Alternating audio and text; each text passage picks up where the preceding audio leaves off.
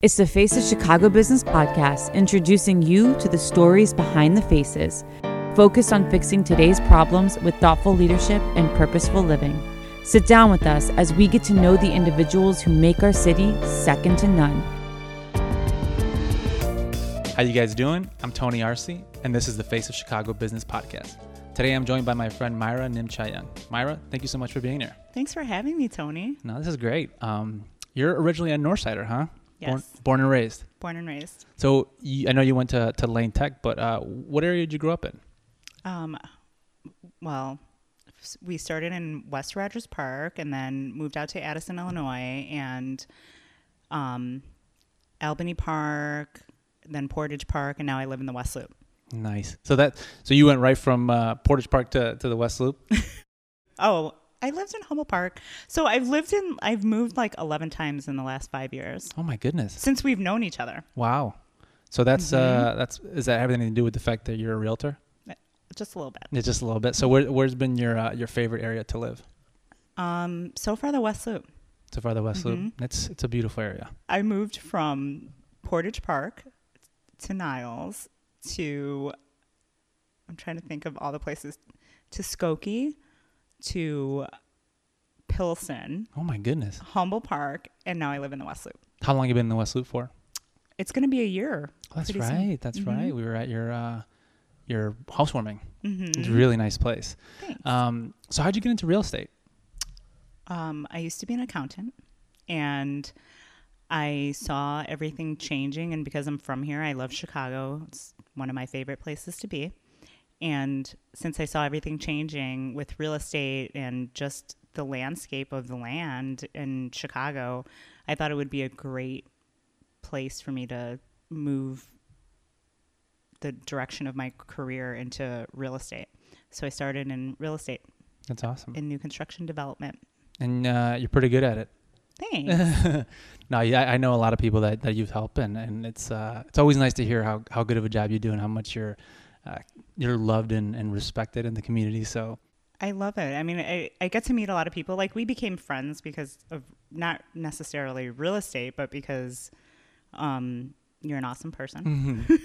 Well, we crossed paths because of real estate. Right. We crossed paths because of real estate. And I just like meeting people. I didn't get that opportunity in my last career to meet different people and have experiences with them and just learn about what people are like in every neighborhood and every area of Chicago. So many differences from the north side to the south side. Oh, for sure.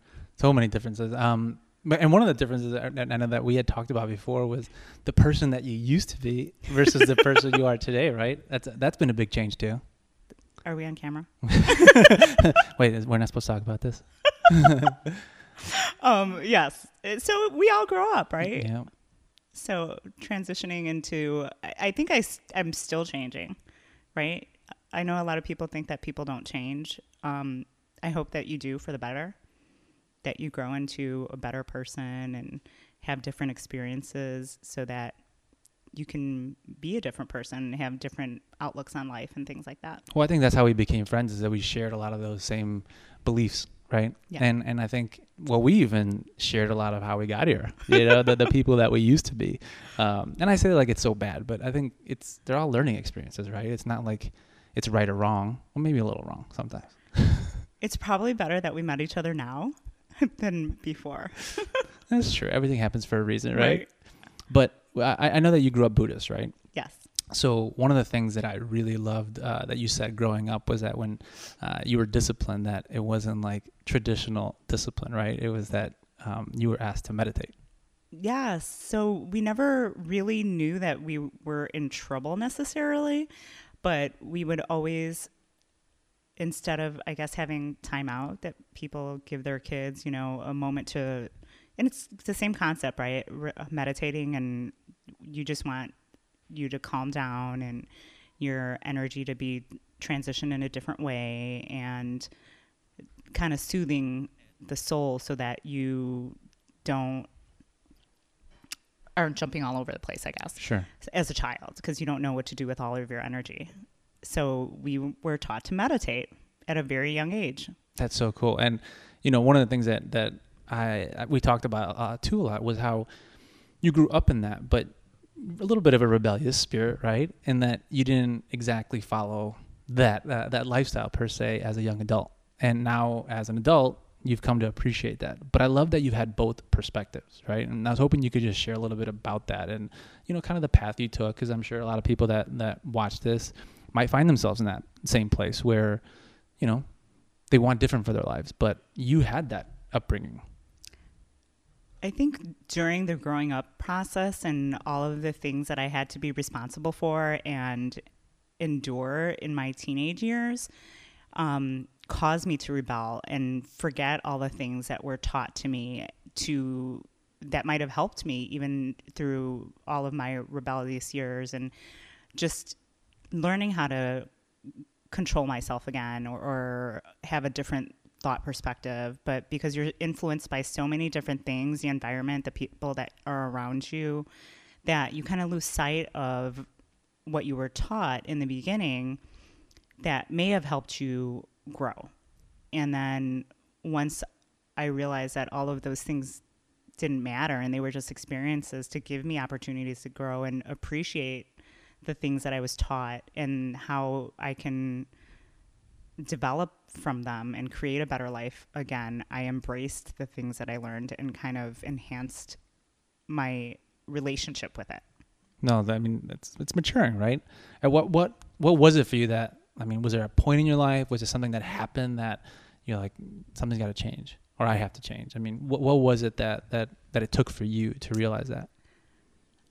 I think that a lot of the experiences that were not necessarily great that I put myself in or saw happening around me, I realized that I was going to turn 21 and I'm going to be an adult and I have this whole life that I'm going to be responsible for of my own. I needed to get it together and do something about it. Yeah. So I don't know if it was just the experiences and I was like, this is not how my life is supposed to be. And then, or having that defining moment of being an adult and being responsible for myself at 21. Not that I wasn't responsible for myself at a younger age, but just a different perspective of how what kind of a person you're going to contribute to the world. And then when I turned 21, I decided that I wanted to be someone that makes a difference in the world, even if it was just in my own world. That's amazing. Now, how much of that, I know if I speak for myself, just being first generation American, right? Both my parents are from Mexico. You're first generation American too, Yes. right? Where's your family from? Both of my parents are from Bangkok, Thailand. Okay. Now, how much of that played into, I guess, that rebellion of, we're brought up a certain way, and then, being here, we're kind of figuring things out on our own, right? Yeah. So we don't have any family here, really. My parents came here for school, and then they stayed. So they were young. Yeah. They came here for college. They learned how to speak English. They started businesses, and then they had us, and it was just us. We didn't have any cousins here. And who's us? My two sisters. Yeah. I have two younger sisters that I grew up with. And then when my parents got a divorce, we moved back to Thailand, and we were going to Thailand. We lived in Thailand every summer until I went to high school. And then it was just my mom and my sisters and I all through high school. So you kind of go through, what every teenager goes through of figuring out your life, and you kind of lose sight of all of the things that your values, yeah. Right? Because you don't really have a direction, and you're kind of trying to find your own way when it was just my mom that raised us. So my dad lived in Thailand, and he stayed there, and he was remarried. And for a long time, we didn't see him after I started high school because, school, and then you kind of just go into adulthood, like kind of get pushed into making decisions for yourself when, you're raised by a single parent. And being the oldest too, right? Oh yeah, I forgot about that too. Yeah, I think it makes a difference. There's always like birth order, and being the oldest was definitely, you make mistakes so that you learn, and then you hope that your siblings don't make the same mistakes that you did. and you help get them to grow with you. But now, in terms of fitting in, I mean, I know, a lot of the people that we interview, the backgrounds they come from. What was it like did you feel like you fit in? Was it hard to fit in? What was it like growing up? I guess I've never wanted to fit in. Really? So I've always tried to do things a little bit differently and do my own thing. And even if it was wrong, I learned that it was wrong. And then I learned how to do it better because I never wanted to fit in. And I guess Where'd that come from? I don't know. Really? I'm just like realizing that right now. Like I never wanted to be the one to fit in. I didn't follow my friends, but I always wanted to stand out. I always wanted to make a difference. And once I was able to turn that into a positive difference, it made a huge impact on my life. So I guess, everybody has a journey, and that was mine, to learn what not to do in a hard way and transition into doing things the right way and finding solutions. And here I am. No, I mean, well, I'm grateful you're here because you're an amazing woman. But you brought up before too that you were dealing with a lot, right? Do you mind sharing a little bit about what that was that you were dealing with and how you processed it and kind of some of the thoughts you had back then? Sure.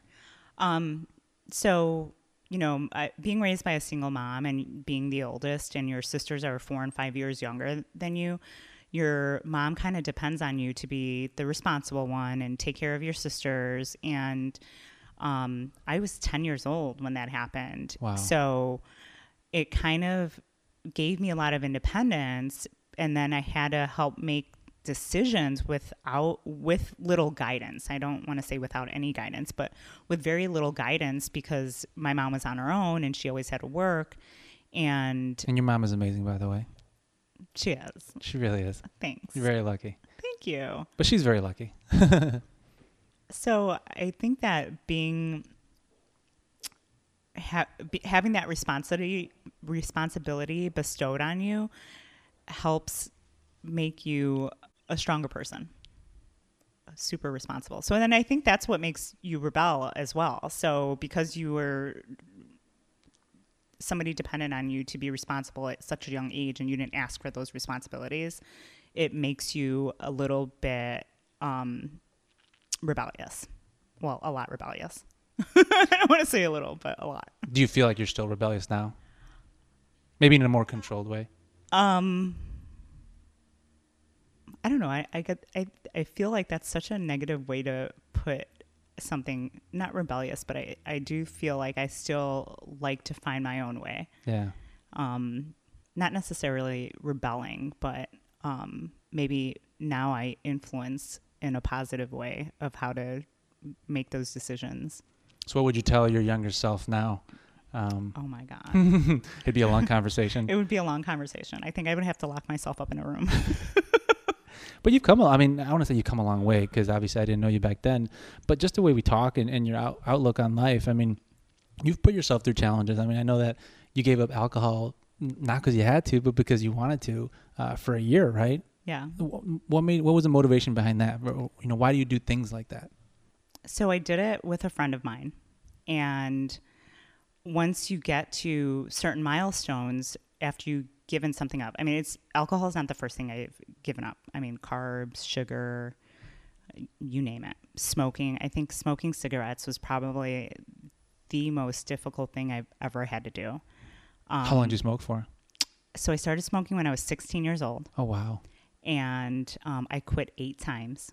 And, this May 29th will be 11 years. Congratulations. Thank you. And even up until 5 years ago, I would still have dreams that I would smoke cigarettes, and I haven't picked up a cigarette in I don't know how long. So, sure. It's not a craving now, though, is it? No. Not at all. No, I think, and then once you are able to give certain things up, you don't crave for them. I don't know about sugar, though. I kind of like chocolate a lot. I don't blame you for not giving that up. And what do you learn from that? I mean, what is it? Obviously, you've done these things before, Yeah, what do you learn from accomplishing those things? Strength. Yeah, well, I'm sure. Yeah, I think you learn, willpower, and then you kind of push yourself a little more. So then that's how the drinking thing became now just a little over a year, is that once you hit certain milestones, you're like, oh, I'm going to do this for maybe another 6 months. And then, so I would say after 3 months, and I did it during a time where I had so many changes in my personal relationships and my business and where I was living. So, and all great things came from it. So I just continued to want to do it because I had and I'm not the first person to say this, because I've asked other people that have given up alcohol for a long period of time, and everybody has told me that you have a deep spiritual experience from giving up alcohol, and it's true.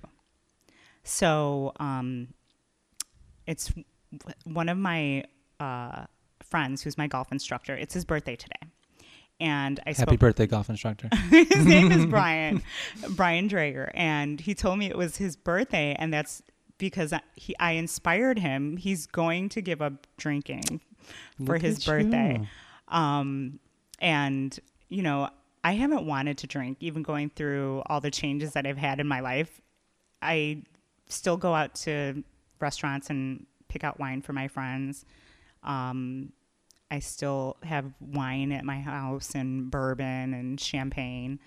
Will I ever drink again? Maybe. But right now, the spiritual experiences that I've had because I haven't had a drink You're not ready to give that up. I'm not ready to give that up. That's a great way to put it. I'm not ready to give that up. It's almost like a spiritual high. For sure. So now, and in that, I know you've gone through a lot. Like everyone does, right? Relationship. You mentioned relationships as one of those things. How have some of those accomplishments, like giving certain things up, helped you through it, or have they not, or has it made it more difficult? If you could shed a little light on maybe, if that's even what the reason or the catalyst behind making some of those changes at times. So when I first gave up drinking, I went through a breakup. I lost a couple friends. The relationship, not life. Yeah. They're still around. They're still around. Just not sitting at the same table with me. Sure. And it was hard, emotionally. You're grieving, and the last thing I wanted to do was drink because I wanted, I guess, to. So you're saying within the last year, you mean? Yes. Oh, wow. So I decided that I wanted to go through the grieving process uninhibited. You wanted to feel it. Yes. Is that it's crazy? Crazy. Yeah, no, is that crazy? I wanted to feel how many the of us pain. run from it? You know what I mean? That we never face it, and it always comes back to us. So now I guess it's more, I'm able to manage my emotions and how I direct my energy a lot better because I went through it full force and just felt every single moment and thought and, did I do something wrong? Are people just not who they seem they are? And, you go through the betrayal, the loss, the grief all at once. And it's quite enlightening when you come on the other side of this. So knowing it makes you feel powerful once you go through all these changes and you're able to feel all of the pain and power through the pain. It's like working out, but mentally. So you're building muscle. Yeah. Your brain is muscle. Right? Yeah, of course. It's the biggest muscle, right? I was like, it's a muscle, right? Somebody told me that. Now, for a lot of what we're trying to do, or a lot of that we're trying to accomplish is provide people leadership, direction, but also through those difficult times in their lives, right? Navigating through those things. So for someone that's listening or watching, what advice would you give them if they're going through a really, really dark time? What's a change they can make or something they can implement in their life that'll help them the way it helped you? I think that when you realize your pain, you can figure out how to heal. And I don't have a degree or anything. This is just my own experiences that I've had. And once you're able to feel the pain and know what caused the pain and how to get through it. And it will help you develop how to heal yourself and know that you don't ever, not that you won't ever feel that, because, you know, it's natural to grieve. We're human. We're human, right? Yeah. So having that present itself, you know where it's going to go. You know that you can get on the other side of it. You know that this pain will not be forever and you'll be happy again. So if you're going through a hard time, just feel it. And oh my gosh, crying can be so soothing and cleansing. And, you know, I watched a movie the other day and recommended by my friend Kim. Which movie? Life Itself. And I've gone, you know, I'm not sad or anything. I just wanted a great movie. And so it's actually a really great movie into this conversation. It goes through 3 generations of life and death and love, and how we're all here on a journey together. And even though it made me like cry, like loud cry, and like ugly cry. Oh my gosh, so ugly. And it was so great because even though I was crying, I felt this immense amount of love that these people shared in this one movie. So not only was I sad, but I felt the love that they all had for each other, like a mother, love from your mother, or from your significant other, or love from a child. And you felt all of that at once while you're grieving. And it was just, I've never felt something like that. Wow. But even though it was sad, it was also happy and full of love. So if you haven't watched that movie, I highly recommend it. I was going to be on my queue next. But it seems like you're on this path of self-discovery that, I mean, I meet very few people who are so self-aware, right? And obviously you've done the work. So it's not like you haven't put the work in. But, you know, and you don't want to give up or being alcohol-free because of this high, this spiritual high, right? Right. So, you know, what are you learning through this? I mean, obviously you're powerful, but, you know, what else are you taking away and that keeps you on this path and keeps you motivated and keeps you pushing through the difficult things? There's so much. Yeah. So what I feel the most that we're always going to want things in life, right? Because we're human. And having the ability to focus on the things that I want and seeing them happen because I created the desire to is huge. I don't know how to describe it, but, you know, so very early on in my journey here, when I first stopped drinking, my friend recommended a book, Girl Wash Your Face by Rachel Hollis. And it was such a good read, and it was a short read, and I listened to it, and she made me laugh. And then I called my friend. I was like, hey, thanks for recommending the book. I really needed to listen to that. It was so like joyful and, you know, inspiring and uplifting. And she said, oh, that's so funny. I'm on this chapter that reminds me of you. And I was like, oh, what chapter is that? She was like, the chapter that she's talking about, the Louis Vuitton bag.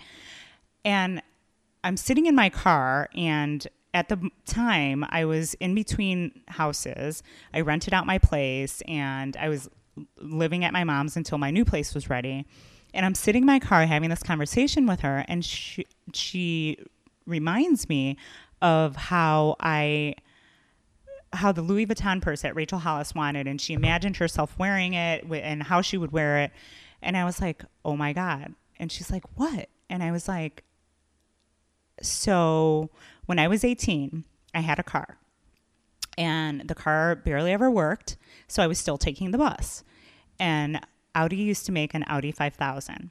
And I would always sit there and joke around in my head that one day I'm going to be Audi in my Audi 5000. And I go, guess what I'm sitting in? I'm sitting in my Audi right now. That's amazing. So you manifested it. Yeah, but I mean, I was 18 years old. I unintentionally manifested it, but it happened. But how many of us do unintentionally manifest things we don't want, right? Right. So let's manifest things like $10 million. Absolutely. Now, the other thing you brought up too was your desire to help others and to give, right?